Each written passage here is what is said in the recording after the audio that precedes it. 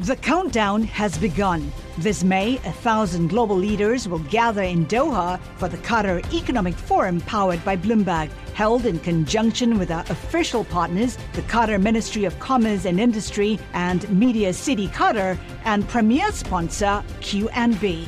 Join heads of state, influential ministers and leading CEOs to make new connections and gain unique insights. Learn more at QatarEconomicForum.com. To tackle climate change, we'll have to put our faith in technologies that don't yet exist. That's the premise for today's conversation. I'm Azim Azhar. Welcome to the Exponentially podcast. Renewables are booming. In fact, solar is the fastest growing energy technology in history. Why isn't this record-breaking growth enough to bring us to net zero? It turns out that some of the cornerstones of our modern life are big-ticket items when it comes to carbon pollution. More than 30% of emissions come from making steel, chemicals, cement, and food. So how do we keep what we need and take out the carbon? This challenge requires new solutions. I've come to Silicon Valley to meet Vinod Khosla, a venture capitalist who has made himself and his investors billions of dollars. He's pouring that cash into technologies that sound like science fiction: synthetic meat, fermented jet fuel, and nuclear fusion. All of them huge bets to help solve the biggest problem humanity has ever faced. Now, when I first met you more than a quarter of a century ago, Vinod, you were really well known as a technology investor in traditional IT. You had built Sun Microsystems, you had invested in computer networking, Juniper, which returned 2,500 times its original investment to its investors, and one of the first internet search engines, Excite. But in recent years, you've got a reputation in a new area, which is funding entrepreneurs who are building. Now, when I first met you more than a quarter of a century ago, Vinod, you were really well known as a technology investor in traditional IT. You had built Sun Microsystems, you had invested in computer networking, Juniper, which returned 2,500 times its original investment to its investors, and one of the first internet search engines, Excite. But in recent years, you've got a reputation in a new area, which is funding entrepreneurs who are building hard technologies to tackle climate change. So it feels like there was a realization that climate change was a real problem. Can you talk me through how you came to that realization? Well, the first time I started thinking about climate was in the late 90s, seriously. And I realized we had a large problem. About 10% of the world's population, 700 million people or so, had a rich lifestyle. Rich in education, rich in medicine, rich in housing, rich in transportation, rich in energy in every way. 7 billion people wanted it. Mm-hmm. And when I did the math didn't work. 10 times more steel, 10 times more cement, 10 times more doctors, 10 times more... 10 times more meat. 10 times more meat. Right. All those were intractable problems with a linear approach to life.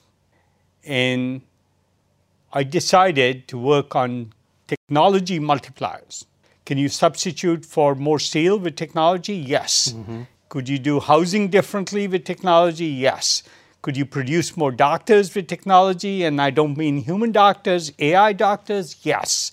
Could you build teachers with AI to be personal coaches for every student on the planet affordably? And all this has to be done accessibly and affordably. Well, it sounds like there are two dimensions there. One part is this dimension of how do you deliver equal prosperity to all of humanity, not just the richest 10%. And then the second question is, how do you do it within the envelope that is the capabilities and the resources of the biosphere, specifically our carbon budget. Mm-hmm. Coming to that first question, I'm curious, as someone who is an immigrant to the United States, you grew up in India. Do you think that having come from one of the poorer countries at the time in the world, that plays a part in your calculus of the rest of humanity, the other 90%?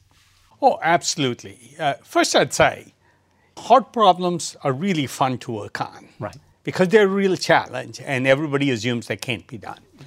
But on climate, there were technology approaches that made the world a better place. And that were much more tractable for my skill set of technology-based innovation. One of the ways I think about technology is that technology is things getting cheaper. And when people think about that technology, they think it's a widget like this tablet that I've got here, or it's a computer, or it's a car. But the heart of technology is that unlike so many of the other things we experience in the world, it gets cheaper every single year. And that means it's democratic, it's also inclusive. And the last time that I traveled to India, the thing that you note is that everyone there has a supercomputer because they all have smartphones. How should we think about that in terms of climate technologies? I had this view that no large innovation ever comes from an institution of any sort. The institutional system, whether it's large companies, academics, other places, they're great at extrapolating the past, not inventing the future they want. Because inventing the future you want involves much more innovation, which means much more risk and much more probability of failure. So very large innovations only come from the entrepreneurial world. Could you imagine somebody at Hyatt or Hilton doing Airbnb? Could you imagine somebody at Hertz or Avis doing Uber, say. Uber? Yeah. Could you imagine somebody at Walmart or Target do Amazon? Could you imagine anybody at Boeing or Lockheed or Airbus do rockets like Rocket Lab or SpaceX have done? Could you imagine why didn't Fox and NBC or CBS do media? It was Twitter and YouTube and Netflix and Facebook. People that didn't know they were in the media business. So large innovation only comes from these big players. And frankly, the internet itself, in 1996, when we started Juniper, every major telco player told me they would never use TCP/IP in the public internet. So TCP/IP being the technical standard that makes the internet work and makes it different to the old phone lines that had served us very well for 100 years. So these internet technology was taboo in the telecom world, and no telecom player wanted it. They wanted an alternative. The buzzword was ATM. That's right. ATM technology. Asynchronous transfer mode. Yes. Yeah, that's right. And when we started Juniper, every player told us never. And Cisco, which was the purveyor of internet technology, said they would never do a router for the public internet. Never. That was a direct quote from the CTO of Cisco to me. Yeah. Back in It's kind of their business now, though, isn't it? It is everybody's business. My point is, you have to take these large risks. And we did say, we'll build it, and they will come. Yeah. And that's exactly what happened. In fact, this particular episode was a very large return for Kleiner Perkins when I was there, 2,500x, about $7 billion in profit on a $3 or $4 million investment. Not bad. Not bad.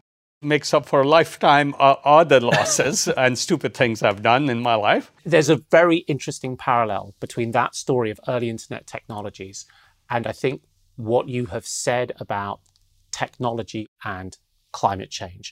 One of the things that you've argued is that even though we've seen tremendous progress in the spread of solar power and wind power and electric vehicles in the cold country of Norway, 95% of new cars are electric. In China's enormous car market, 25% of cars sold today are electric. Despite all that progress, that these proven technologies will not be sufficient for us to reach net zero emissions by 2050, and that we need to take bets on big, unproven technologies. Why do you think that's the case? Why can't we get there with what we already have and what is already proven to be growing exponentially? I use a term called the Chindia price. Right. The price at which India and China would adapt to technology. And that's the price at which these technologies are cheaper than their fossil alternatives. They may not be day one, but they have to get there where they're cheaper than coal-based power plants or natural gas-based power plants or natural regular cement or regular steel. So these alternatives have to be cheaper than their fossil alternatives. And the good news is there's only a dozen things that matter. There's a dozen things that are very large emitters of carbon. And if we fix those dozen, we solve the problem. Right. If we don't fix those dozen, we will have a problem, no matter what else we do. So, and those dozen are things like steel, where we produce steel, billions of tons cement, aviation fuel, industrial heat, domestic heat, HVAC, air conditioning in people's homes. So it's all the big emitters. Agriculture is a big one, so animal protein and nitrogen fertilizer. So there's a dozen of these that are very, very important to solve and the bulk of the emissions. If we solve this, I think the climate problem is done. Right. Which leads me to the most exciting part of this. And my view is we only need a dozen people, which I call instigators, to instigate the change in each of these areas. Good example, there was no chance anybody at General Motors or Volkswagen or your favorite company was going to make electric cars happen. But Elon Musk didn't know the electric car business, so he made it happen starting from first principles. Right. And taking a lot of hubris, a lot of risk, a lot of criticism as well. A lot of criticism, near bankruptcy a few times. Yeah. It is hard. I guess your argument would be that because of the 90% poorest on the planet who expect to have a better quality of life, we can't stop the investment in people's own prosperity. And so the only way you square that circle is through technology, which is things getting cheaper. Yeah. And that's why we need to pick off these dozen problem areas in parallel. And the mechanism that you have seen work both in renewables and decarbonisation recently, but also through the internet, has been the instigator. Yes. Is that a fair summary? That's a fair summary.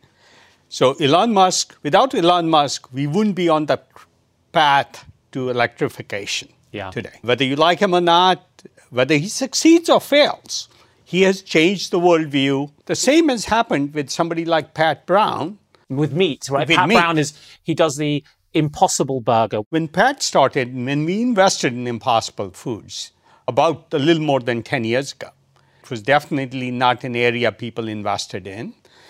And people asked me, what are you doing investing in hamburgers? But it was this sustainability objective of reducing emissions from meat production the traditional way. And he actually uses traditional plant proteins plus heme, which is a brewed protein, brewed just like your beer, which is the blood component of it, that gives it all the taste. Now, no food company would have done that. So we've got electric vehicles and we've got burgers that can replace the traditional beef burger. What are 3 or 4 other problem areas that you're finding exciting? So, a long time ago, we invested in LanzaTech. Jennifer Holmgren is trying to change aviation fuel to a sustainable aviation fuel. In fact, the goal is to produce it eventually from municipal waste. So municipal waste to aviation fuel would solve the carbon emissions from aviation. That's a really big example. Now, we invested in Commonwealth Fusion Systems. When I met Bob Mumgard, he was just a senior fellow at the MIT Plasma Fusion Lab. And thinking about starting this company, and we helped them get going. And if we get fusion, if you're right, we will have fusion for the planet and reliable energy. Now, solar and wind are great. They've done very well. But you don't want to watch your football game only when the sun's shining or the wind's blowing. Right. Al Gore is just wrong on the cost of solar power. Solar power that's reliable and available when you want to watch your football game, not when the sun's shining, is much more expensive today and not practical. Well, I was going to say, though, that, of course, you've also backed Jagdeep Singh, who makes batteries with QuantumScape. So potentially you could put Jagdeep's batteries and other storage solutions with solar and wind, and we can then have that consistency. Like even we are taking alternative approaches to the same problems. Right. So we may have a battery solution, and we have multiple battery solutions. And I'm very optimistic about deep geothermal, which would make geothermal power 100 times more available if you could drill deep enough. And my dream would be to drill right under coal plants and tap 400-degree heat under the coal plant so we get heat and replace the coal without replacing the coal plant. So we have millimeter wave drilling, just like your microwave oven, heating, to do deep drilling as an effort. So I'm saying just because we are doing fusion doesn't mean we aren't doing geothermal also and batteries for storage so solar power becomes reliable. There is so much technology in here. This almost feels like science fiction. It's pretty remarkable, and it does feel that these are unproven. So if I was a policymaker or just a concerned parent, I'd need some assuaging that we could rely on these bets. How will we know they could even pay off? Uncertainty is a critical part of what we need to deal with. I would say only the improbables are important because it's the only way to do this technology multiplication so all 7 billion people can enjoy the lifestyle of the richest 700 million. So we have to take risks. Now, what is the solution if Commonwealth fusion doesn't work and geothermal heat doesn't work? There's 10 other fusion efforts that others are doing, and I'm very, very glad that others are doing it. And not only did Bob Mumgaard, who's a real instigator in fusion, he's instigated a dozen other people to start other efforts. Right. So competitors with different technical and scientific approaches. Not only that, we just invested last week in a new effort called Rialta Fusion. Right. Where Bob is helping them build the magnets for his competitor in fusion. Collaborate for a greener future at the Bloomberg Green Festival, a groundbreaking celebration of the thinkers, doers, and innovators leading the way. From design and culture to technology, science, and entertainment. Hear from inspirational speakers and immerse yourself in climate solutions. July 10th through 13th in Seattle. Title sponsor, Amazon. Official airline, Alaska Airlines. Get 20% off using promo code radio20 at bloomberglive.com/greenfestival.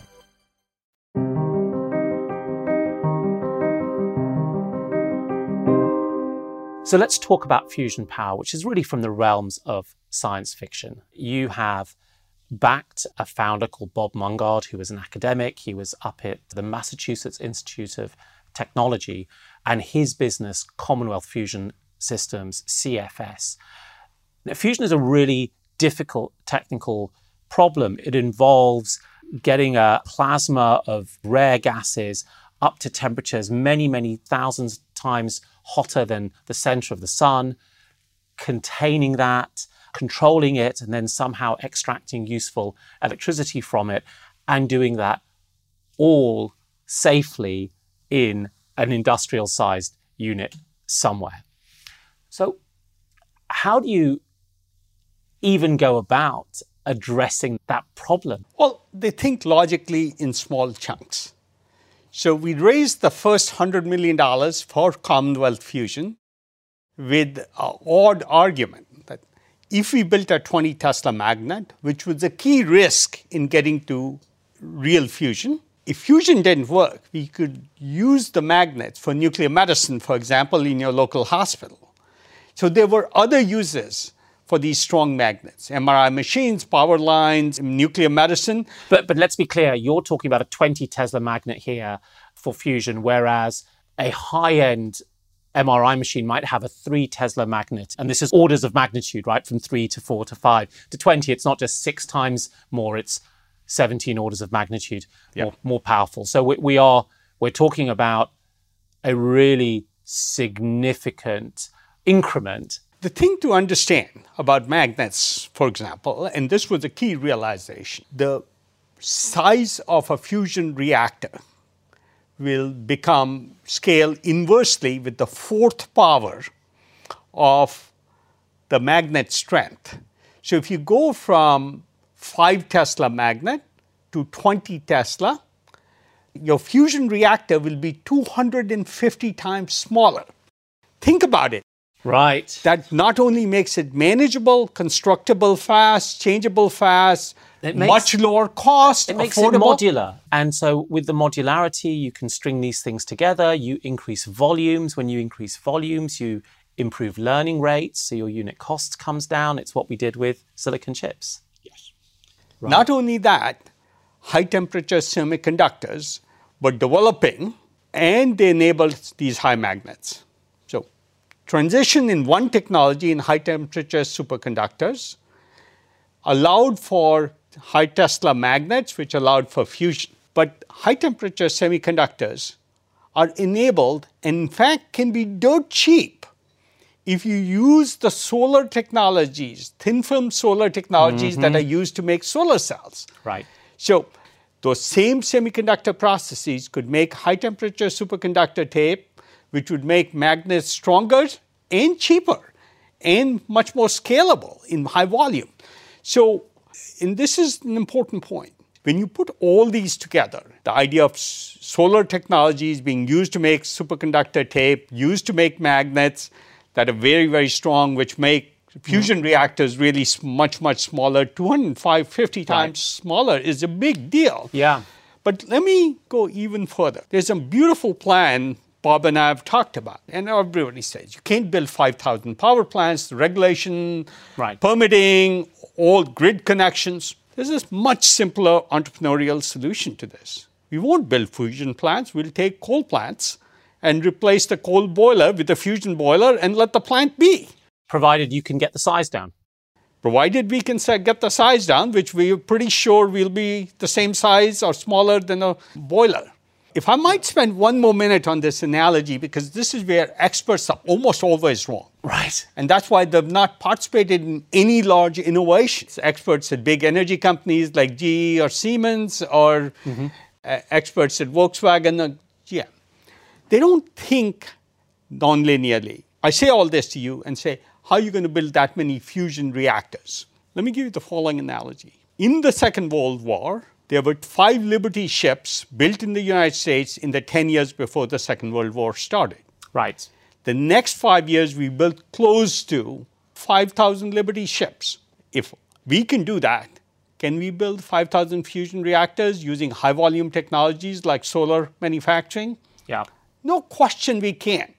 I think the pundits are fundamentally wrong about these things. Well, there's something that I really like about the way that you tell this story, because the beauty about the impossible is that sometimes we've done the impossible before.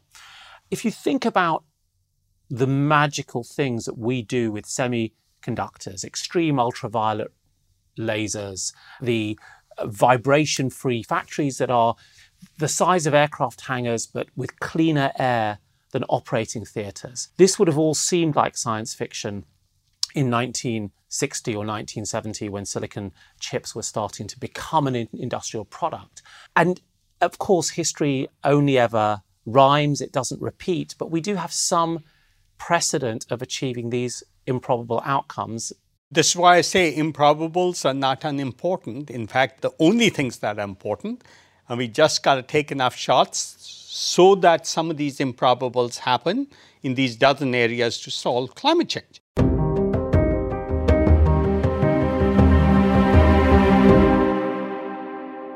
The climate change problem is really significant. We can't get there with our existing sets of technologies, and we need to find some unproven technologies that will be supported by these key instigators, these characters with certain qualities to make the improbable happen. But there's still this question, I suppose, of scale and the billions of tons of steel and cement and so on. And 2050 is only less than 3 decades away. How do you actually get to that scale? I could see that through these exponentials, these technologies could get cheaper very, very quickly, and we could start to build them in great quantities. But that in of itself doesn't get you there by 2050, right? It might get you there by 2070 or 2090. Is it going to involve government incentives or interventions of some sort or some other magical thinking? So those kinds of claims Yeah. are the purview of experts and gurus Right. and pundits who pontificate but don't actually do things. Scaling is a much easier problem. If I've reduced fusion to replacing 5,000 coal boilers and natural gas boilers in the United States, that's a very solvable problem. I just gave you the math we did with Liberty warships. Yeah. That becomes a scalable problem. So do we have to demonstrate a power plant by the early 30s? Yes. Do we need to build 10 or 20 in the 30s? Yes. That then sets us up, starting in 2040, to really scale it in the next 5 years to every plant in the US and in India and China. It'll meet the Chindia price. Because these are semiconductor-like technologies from solar power generation, we've seen what that cost has done. So that's scalable. Mm-hmm. I want to come back to governments, though, because we do have governments and they do play a role. The Liberty warship example you gave out was, of course, a government initiative.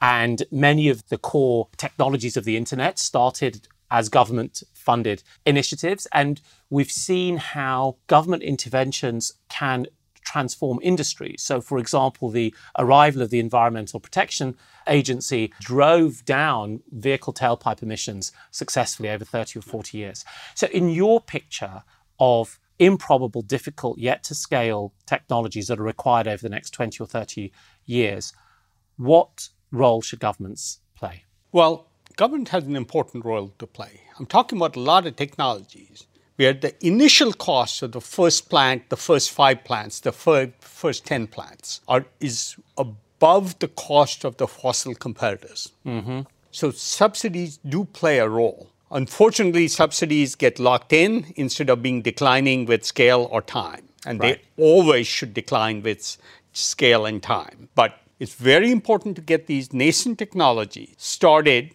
because they have a premium cost, which Bill Gates calls the green premium. Yeah. That has to be covered by somebody, and governments can cover it till it gets to scale.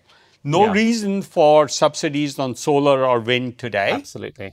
They're cheap enough. So a government could step in with some time-limited declining subsidies in order to drive those technologies down the cost curve so a market can form. The thing about that policy that I find so interesting is that it should appeal to those on the left of the economic spectrum because it democratizes technology, making it affordable for smaller firms and for households across every country and in every country. And it should appeal to those on the right of the economic spectrum because by having that early intervention, you create a market which entrepreneurs can then occupy and build businesses around.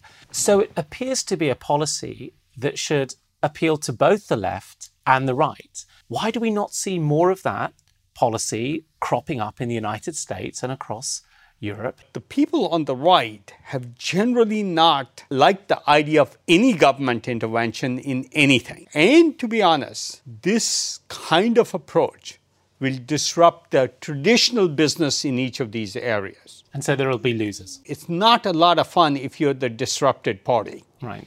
One has to remember, somebody gets disrupted. Yeah. It's traditionally the old line players who are not innovating, and they're the traditional constituency of the right and have the loudest voice. People expect General Motors or General Electric or Siemens to have more clout and say in these arguments. We've seen that with AT&T trying to control the internet. Of course. We've talked about these magical, unproven technologies from fusion to novel steels and cements and so on. What do you think are the chances that we can get to a global net zero by 2050 off the back of these radical and unproven technologies? I would put it the following way. We will have the ability to get to global net zero. Whether we do it or not is a political question. Technology is absolutely necessary, but not sufficient. There's other factors like politics. It's not very fun being disrupted. This is why, from my point of view, if we can build fusion boilers and get the coal power plant industry and the natural gas power plant industry behind us, the people who own those plants, so their value doesn't go to zero, they are our partners. We're doing that in cement. A plant that will come online next few months in Redding, California, just north of here. So a cement plant where an auxiliary product is the carbon captured as product. So the total capacity of the existing cement plant will actually go up, and the old product will just be lower carbon because the carbon's been put into new carbonates that make more cement. Beautiful idea. If he can repurpose an existing cement plant, it becomes easier to get the incumbents, the disrupted, along, and will accelerate the process. And easier then to build the coalition that we need to the political side of things. Tackle this huge problem. Mm-hmm. Yeah. Well, Vinod, thank you so much for sharing this wisdom with me today. I really have appreciated it. It's been fun. Thank you. Reflecting on my conversation with Vinod, I'm struck by three things. Firstly, he puts an awful lot of importance on the idea of the instigator, the individual who can have an outsized impact. And I think there's a lot of truth to that. Think about Steve Jobs or Elon Musk. The second thing he does is he can visualize the potential of the improbable or the highly unlikely. He can paint a picture of the future when these technologies get real. But then, finally, he brings it back down to something more prosaic. We just need to get going. And if we get going, we might finally get there. Thanks for listening to the Exponentially podcast. If you enjoy the show, please leave a review or rating. It really does help others find us. The Exponentially podcast is presented by me, Azim Azhar. The sound designer is Will Horrocks. The research was led by Chloe Ipper and music composed by Emily Green and John Zarconi. The show is produced by Frederick Casella, Maria Gavrilov and me, Azim Azhar. Special thanks to Sage Bauman, Jeff Grocott and Magnus Henriksson. The executive producers are Andrew Barden, Adam Comiskey and Kyle Kramer. David Ravella is the managing editor. Exponentially was created by Frederick Casella and is an E to the Pi I+1 limited production in association with Bloomberg LLC.